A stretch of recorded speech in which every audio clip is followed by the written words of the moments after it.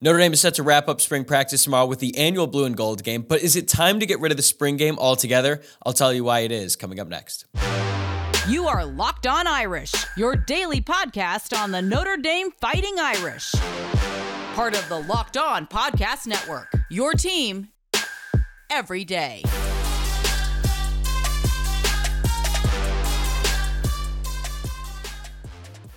What's up and welcome to Locked On Irish. It is Friday, April 21st, and happy Friday to each of you, and thank you for making this your first listen of the day. As always, you can watch the show on YouTube or listen wherever you get your podcast. If you're watching on YouTube, you'll notice I'm slowly but surely improving the backdrop here. Shout out to Irish Woodworks for this monogram ND. I think it looks pretty cool, and to be honest, it was desperately needed because this white brick with no other decorations was getting kind of stale. So yeah, like the video, subscribe to the channel, and if you're on the go and listening to the podcast, please take a moment to hit that subscribe button. My name is Tyler Wojcik, and I am the host. I am a Notre Dame alum and producer for college football talent at Fox Sports. And in today's episode, we're going to talk about the blue and gold game, which is set to take place tomorrow at 2 p.m. Eastern. You can stream the game on Peacock, everybody's favorite streaming service, which is how I'll be tuning in. And it sounds like the broadcast is going to be a little bit different tomorrow. Former Notre Dame tight end Kyle Rudolph is going to be in the booth as the color commentator alongside Tony Simeone, who will be stepping in as the play-by-play guy. Plus, former Notre Dame All-American safety Kyle Hamilton is going to be one of the sideline reporters in this one, so that will be cool to see. Kyle's obviously no stranger to the media space, as he used to host the Inside the Garage podcast during the 2021 season with Cam Hart, Connor Radigan, and KJ Wallace. And I used to really enjoy that show. And to be honest with you guys, I can also relate to their setup because I do this podcast out of my garage as well, if you guys can't tell. I built a little studio in here once I found out I was going to be joining Locked On. It's coming along pretty well, like I was saying. We're also going to do some mailbag questions at the end. But while we're talking about peeking behind the curtain a little bit, I want to give you guys another peek as it relates to how I was planning to do this show, because when I woke up this morning, I fully anticipated that I would be doing a full-on spring game preview and almost treat it like a regular season matchup. But then, as I was reading more about how they drafted the teams, the injury list, and the format of everything, I realized, wait, this kind of sucks. So you know what? I'm just going to come out and say it. We need to get rid of the blue and gold game. Now, hear me out. Hold on. I'll explain. The NCAA only allows teams to have 15 on-field practice sessions over a 34-day period for spring practice. Of those 15 on-field sessions, only 12 are allowed to involve contact, and of those 12, only 8 can involve tackling. So obviously, the blue and gold game counts toward those 8 because there is tackling. And even though we're still just over 4 months away from the start of the regular season, each one of these practices is extremely important to the development of the team. You know, Notre Dame's moving guys around like Lorenzo Styles at corner. They're trying guys out, getting some young guys in. These practices are paramount, and Notre Dame needs to take advantage of every single one of them. And at this point, the blue and gold game is geared more towards servicing the fans and getting people to come out to the game than actually getting the most out of the opportunity on the field. So because of how many guys are sitting out with injuries and the way they do the draft, we don't really get to see the starters go up against the other starters tomorrow at all. And that's not very fun, and it makes it even harder to evaluate all of this stuff we're going to see because the quality of competition won't always be consistent. They went back to the normal scoring system, though, so that's good. So unless like the defense scores a touchdown, they won't get a point like they used to in some of the previous years. The second half, as I understand it, is going to be pretty much all backups with a running clock, and there might even be a running clock in the first half too. I haven't been able to confirm that, but that wouldn't make any sense to me at all. Like if that's the case, then this really is a waste of time. So how can Notre Dame make this a worthwhile event for the team while also making it appealing to fans in the crowd? Let me introduce you to the blue and gold games. From this point forward, I think Notre Dame should conclude spring practice every year with a full 2-hour practice completely open to the fans and the media inside Notre Dame Stadium. But this wouldn't just be a normal practice. That would be boring and nobody would want to come out to South Bend to see it. I suggest that they structure the 2-hour window as a series of games and competitions between the offensive and defensive players using a point system so one side can be crowned the winner at the end. It's still very competitive and everyone's involved. Here's how I envision it.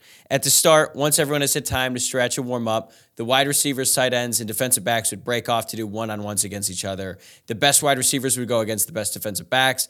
The twos would go up against the twos, and the walk-ons would go up against the other walk-ons. And the point system there would be pretty simple. If the offense wins the rep, they get a point. If the defense wins, they get a point. And, if the throw is off or something happens, then it's a push and we move on to the next person.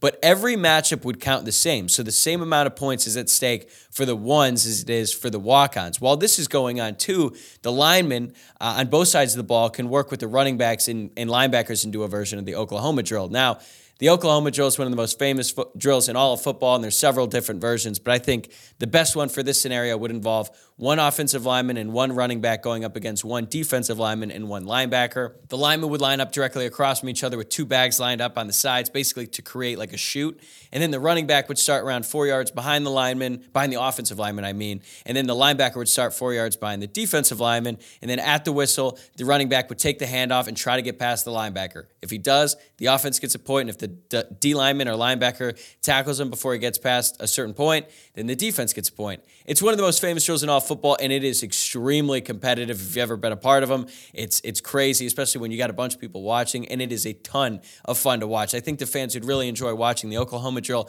and the one-on-ones because those are highly entertaining and competitive. And then we could move on to a more group-focused competitions like 7-on-7 for the skill guys. And then while that's going on, you could have 5 offensive linemen go up against 4 defensive linemen doing stunt drills in the trenches to make it a little bit more even. And for these, same deal. You'd have the ones on offense going against the ones on defense, and then once they've completed a rep, the backups would jump right in there. Now you're getting almost constant competition all over the field, and you get to really see the best going up against the best. Then at the end, you could go full 11-on-11 with manufactured situations. Just think about how cool it'd be if a full crowd of people got to see the starters go against the starters in a 2-minute drill. You could even encourage the fans to be as loud as possible to create a hostile environment for the offense. Just look at last year. The most exciting part of the blue and gold game was at the end when Steve Angeli rushed in for a game-winning touchdown. That was awesome, but the drive leading up to that was kind of a snooze because there was a running clock. It didn't always look the prettiest, and that would not be the case if it were featuring all of the starters. And then once the starters have their shot, let's bring on the 2s. And then if you've got enough healthy guys, you can bring in the 3s and the walk-ons in as well to run it. And you don't just have to do a 2-minute drill either. I think it'd be awesome to see both sides going at it in red zone matchups. That'd be highly entertaining. Hell, even special teams drills would be a lot of fun. Like if you had the field goal unit run out there and do a fire drill, and that's basically what TCU did against Baylor last year, where the time is running out. They don't have a way to stop the ball or stop the clock by doing a spike or calling a timeout, so the field goal unit has to get out there and get the kickoff and make it in a very short amount of time. It's difficult to do, but teams practice it all of the time, so I think it'd be even more fun to see it in a situation like this. And all of these competitions would be worth something, which is why I think it'd be so exciting for the fans. As the practice goes on, I think the intensity will get higher and higher and higher as we get more towards the group competitions. And it also, I think it'd be close way more often than not, unless one side of the ball is just clearly better than the other. But I think most of the time these competitions would come down to the very end. And I realized that this would break away from tradition, and breaking any sort of tradition at Notre Dame is like going to the DMV. It's insanely difficult every single time, even when it shouldn't be for obvious reasons. And if you think my plan is gimmicky, I would say you're probably right to some extent. But you know what else is gimmicky? The blue and gold game. So I've seen some people suggest that teams should scrimmage lesser opponents from the nearby area. I actually think Auburn head coach Hugh Freeze was the first one to suggest that, because he said that they should be able to play like UAB or someone like that because both teams would get more out of that. On one hand, I agree with what he's getting at, but on the other, I don't think Freeze or any of these coaches understand the type of backlash they would get if they scrimmage one of these lesser teams and looked sluggish. Fans would want their coaches fired immediately, maybe even by halftime. So the risk there just isn't worth the reward. And I think that applies to Notre Dame as well. I also understand that the spring game is a great opportunity for backups and specifically walk-ons to get their shine on the field. From that standpoint, I get it. I'm very pro WAPU Nation. I've already had a former president of WAPU on the show in Sam Bush. I also had Chris Fink on, who's a walk-on at some point as well. So I get it, and I root for those guys. This is a very pro WAPU podcast. But they would be involved in all of these competitions too. And like I said earlier, the reps in their matchups would count the exact same as the starters. So there's something in it for everyone. It's also a great weekend for recruits and alumni, and I think recruits would love to be on the field during all of this and watching these guys go at it. The recruits and former alumni would probably have more access to this than what's going on in the actual game currently, and I think it'd be very exciting for all of them. What it really comes down to is making this a worthwhile practice, considering Notre Dame only has a finite amount, and each one is extremely important. And I'm confident that they can do it in a way that is still highly entertaining for everyone watching. Like, who doesn't want to see the best player on the team down to the last walk-on have their moment in the spotlight? And I think it's clear everyone will benefit way more from this type of an event than they do in the current iteration of the spring game when the starters aren't even going against the starters and there's a running clock throughout the entire second half. And you know who I know agrees with me? The coaches, okay? They surely would like to do this as well. I bet if you ask all of the coaches in college football, the vast majority of them would want to do something like this, but due to the pomp and circumstance and tradition, it's hard to break away from that. But I think Mike Leach did it before, so it's possible, and I think this would be way better. Now, I'll admit my plan is still a work in progress. I just came up with it today, so if there's some flaws in it, I'm sure some of you will point it out, and I don't know if this will ever happen. But the more I think about it, the more confident I am that if Notre Dame started doing the blue and gold games instead of the blue and gold game, it will create a really great environment for everyone involved. All right, that's what I want the spring game to become, but that's not what it is going to be tomorrow. So coming up next, I'll share who I'm most excited to see in the blue and gold game. Something exciting is coming to Built.com on April 22nd. I don't even have all the details yet, but the excitement is real, and it's something you don't want to miss. If you know how Built works, they have the most incredible protein bars in the world, and they do these amazing flavor drops with unreal flavors in limited quantity. So mark your calendars, head to Built.com tomorrow, Saturday, April 22nd, to be one of the first to discover what all the hype is about. I can't wait to see what the new flavor is, so make sure to use the promo code LOCKEDON15 and you'll get 15% off your next order. March Madness is right around the corner. If you want to win your office pool, you need to stay caught up with all the college basketball action with the Locked On College Basketball Podcast. Every Monday, Andy Patton and Isaac Shade recap the biggest stories in college basketball, keep you up to date on the NCAA tournament bubble, and get you ready for the upcoming week of games. From the Big East to the Mountain West and everywhere in between, Andy and Isaac have college hoops covered on the Locked On College Basketball Podcast. Available on YouTube and wherever you get podcasts. Part of the Locked On Podcast Network. Your team every day. All right, thanks again for making this your first listen of the day. I'm excited to let you know that Locked On's NFL Mock Draft Special is here, and it's bigger than ever. Follow along all 32 teams' first pick in a 6-episode Ultimate Mock Draft experience. Only Locked On can deliver. All episodes are available now in the Locked On NFL Draft Show, which you can find on YouTube or wherever you listen to podcasts. Okay, so now that I've ranted about the structure of the blue and gold game, let's face reality and discuss the game tomorrow. But before I can get into the players I'm most excited to see, I think it's necessary to go over the list of players who won't be available in tomorrow's game because of injury. So the two big surprises, first, linebacker Jack Kaiser. It sounds like he's got a broken toe, according to Pete Sampson from The Athletic, as well as tight end Mitchell Evans. I don't think we expected them to be out in this game. Obviously, that's unfortunate because Kaiser's getting a little bit more work inside, so it would have been good to see what he can do there. And then Mitchell Evans is trying to replace Michael Mayer, so that's an impossible task. But I do think that Mitchell Evans is up for the challenge, and it would have been nice to see him on Saturday, but unfortunately, that's not the case. A lot of the other guys that I'll name, you probably already expected they won't be involved, like tight end Kevin Bauman, Ty Chan, running back Logan Diggs, Justin Fisher is another tight end.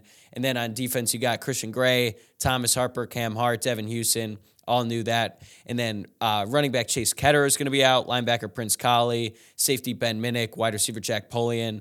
And then you've got guys who've been out for a while, like tight ends Eli Raridan, defensive back Adon Schuler, and then tight end Charlie Selna, and then running back Jadarian Price and Chris Veladis. So not a whole lot of running backs to work with tomorrow, but there's still going to be plenty of guys we are going to see, and guys I'm really excited to see. First one being Sam Hartman. This one is obvious. It's the first time fans will get to see Sam Hartman play quarterback at Notre Dame, and we know that he's been dealing with some issues learning the offense and getting timing down with the receivers, but we have also heard, I believe this was from Pete Sampson as well, that Hartman had a really outstanding scrimmage last Saturday, which was not open to the media, but it sounds like Hartman really, really played well. The offense won that scrimmage, and then even on some of the clips that Notre Dame put out afterward, you could see Sam Hartman throw a dime to Chris Tyree on a 20-yard gain that was well covered by the defense, but that proved to be sort of the deciding moment in that scrimmage as the offense won the game, and then they got the blue jerseys in this one. So I'm going to be really interested to see just how comfortable does he look. Like, I'm not expecting him to light it up and be throwing it all over the field, but I just want to see him look like he's getting a sense of the offense and he's learning and he's developing a connection with the wide receivers. I think that's going to be the most important thing with Sam Hartman. And then let's stick with the quarterbacks. I cannot wait to see Tyler Buchner. He's been one of the most talked about players to come through Notre Dame in years, but we still really haven't seen him play much. Obviously, he missed most of last season due to his shoulder injury that he suffered in that Marshall game. It's difficult to get the full Tyler Buchner experience in a spring game because he can't run run and he can't get hit. But I'm more interested to see how he's throwing the ball anyway. Like, how much has he improved his accuracy? We've heard a lot of good things coming out of spring practice so far, but it'll be nice to actually see that in person. How does the ball look in the air? Is he throwing any of those fluttering passes that don't have a great spiral? Like, those are the things that I really want to see from Tyler Buchner because, we've talked a lot about the quarterback competition up to this point. And even though we all still believe that Sam Hartman is going to win out because of what he's already proven to be at the college level, if Tyler Buchner can make this a real competition, I think that shows that the quarterback room is in a very healthy place. And I think we're going to get a good glimpse into that on Saturday, but obviously not the full thing. And I expect this competition to last into the fall. Sticking with the offense, let's talk about the wide receivers. Tobias Merriweather. Wide receiver coach Chancey Stuckey compared him to Randy Moss. So there's that. I know that we're all very high on him, but you can't just be throwing out the Randy Moss comparisons willy-nilly. But, there's a very good chance that Tobias Merriweather is poised to have a breakout sophomore season, sort of like Aquanimia St. Brown did, because similar to Tobias Merriweather, St. Brown didn't play much at all of his freshman season, and then his sophomore season, he was the best wide receiver on the team by far, and really showed that in that season opening game against Texas back in 2016, even though the rest of the season was a disappointment. He's another guy that's been talked about a ton, but we just really haven't seen much of him. I think we would have towards the end of last year had he not gotten concussed, and it sounds like his concussion was very serious. I think Merriweather said over the weekend that he was on bed rest for 7 to 10 days, so that's really scary. It's going to be good to see him out on the field healthy again. And as for the freshman receivers, I just want to see one of these guys flash and showcase kind of what we've been hearing about really all three of them. Like, Stuckey has already said confidently that he considers all three of them hits already. That's rare for a coach to say this early, but it tells you the type of confidence he has in these guys. And I said on Tuesday's show that Caleb Smith's departure and Lorenzo Styles' move to corner should be a very exciting development for fans because it shows you the strength of the room as a whole. And a big part of that has to do with these early enrollee freshmen. So it's going to be the first time we get to see them in action in the Notre Dame uniform. So that'll be very exciting to see. And a sort of underrated guy that I'm excited to see is Jabron Payne, the running back. He was the first guy drafted. I could see him having a really big game because we all know what we're going to get in Diggs and Estime. We're excited to see what Jadarian Price can do, but we're still going to have to wait a little bit to see him. And there's been some talk about Jeremiah Love, the running back who's going to enter in the summer. So Payne is sort of forgotten in the whole mix, but Coach Dylan McCullough has talked highly of him. He had a nice play in last year's spring game, and I'm looking forward to seeing what he can do on Saturday because I think he's going to get a lot of opportunities. Then on the defensive side of the ball, Jalen Snead is the number one guy for me, former 5-star recruit, and now is the time where we need to start seeing that on the field because if you're a 5-star, I still don't think the expectation is for every single 5-star to come on the field and play a lot as a true freshman. But by sophomore year, if you really are that talented, I think we should start seeing that. And I think that's definitely the case here with Jalen Snead. With Kaiser out, you would think he'd be getting a ton of reps, and it'd be great to see Snead flash those skills that made us so excited about him coming out of high school. And I think this will be a great opportunity for him as well. And hopefully we'll get to see the player that he's becoming. And then obviously you've got Lorenzo Styles. We've talked a lot about his move to corner on this podcast, but it's mostly been from the perspective of the wide receiver room. I'm actually going to talk more about Lorenzo Styles in the mailbag, but really, what is he going to look like at corner? We know he has a history playing the position. He's not coming in completely green to the position. His brother's really talented safety at Ohio State. His dad is a defensive backs coach in high school. So we know he's got some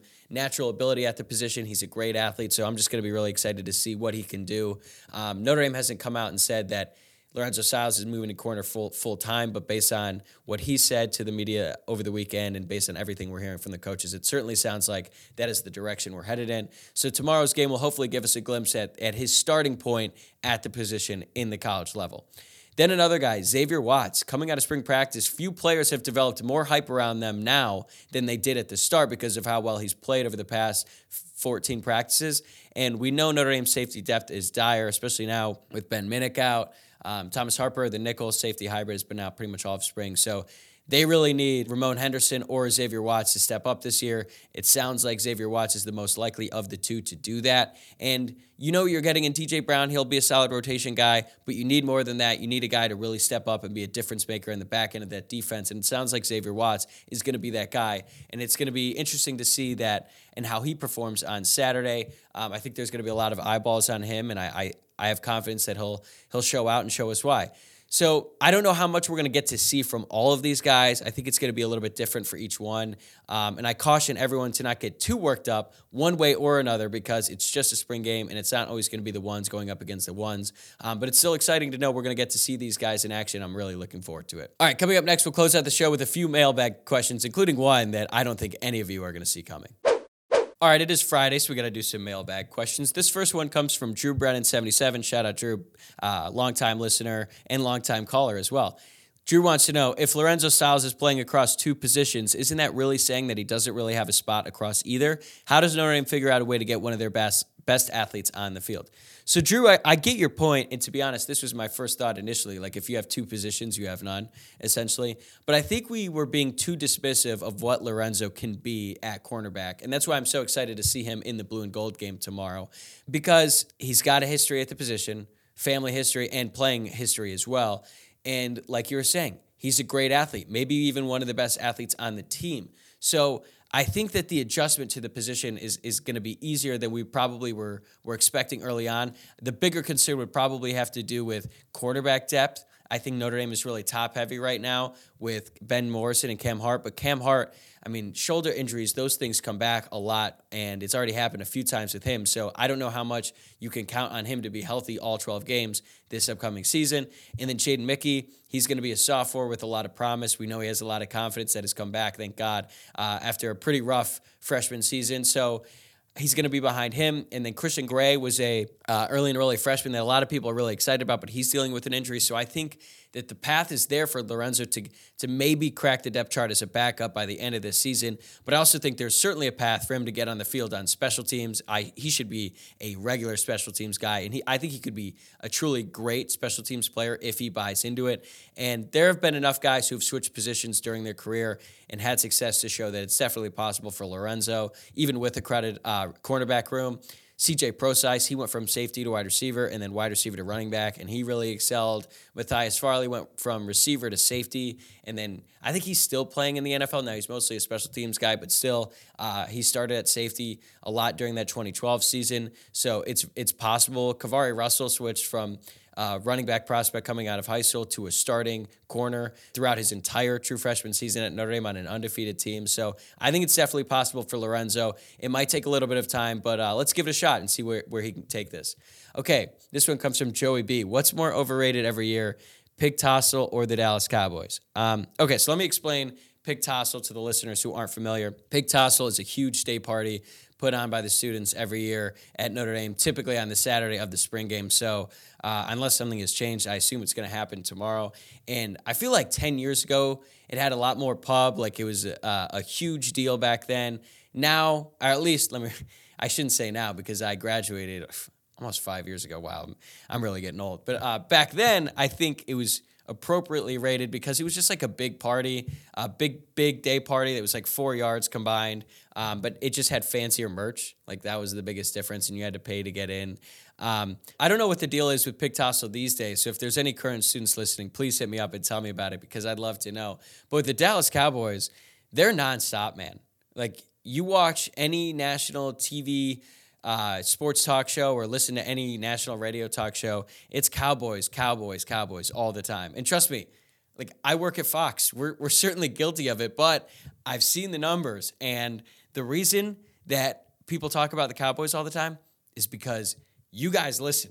It's crazy how much more Cowboys fans there are than pretty much every other team in all of sports. So, listen, that's the reason why they talk about it. But if you're going to talk about the same team all the time, you're going to probably talk about them in a more positive light more often than not to keep the fan base engaged. And every year we have to hear about the Dallas Cowboys, potentially being this great team, and they haven't been to a Super Bowl in I don't know how many years. So for the sake of this question, I'm going to say the Cowboys are more overrated than Pig Tassel because I think everyone kind of knows what they're getting in Pig Tassel nowadays. And maybe it's changed. Let me know.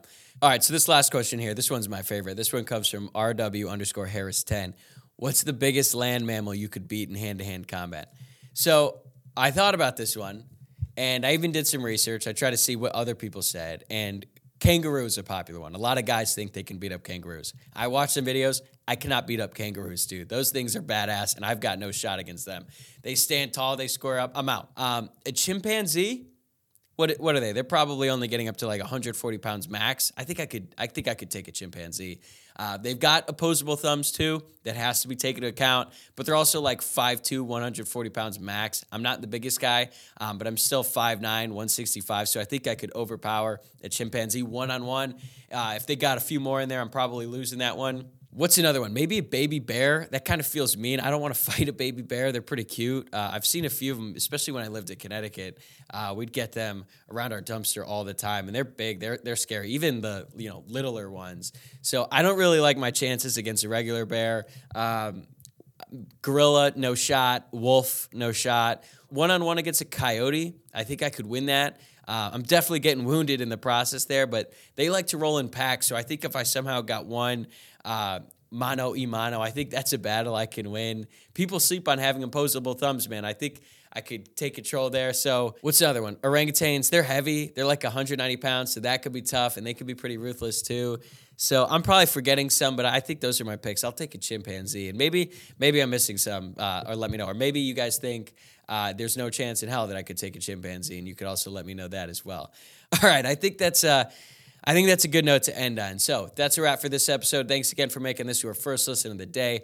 On the way out, this is your reminder to subscribe to the show on YouTube or wherever you're listening to the podcast, and give us a follow on all of our social media channels, which you can find on Twitter at LockedOnIrish, on Instagram at LockedOnIrishPod, and my personal Twitter account at Tyler Wojciak. That's at Tyler, Wojciak. Enjoy the blue and gold game. Enjoy your weekend, and I will see you guys again on Monday.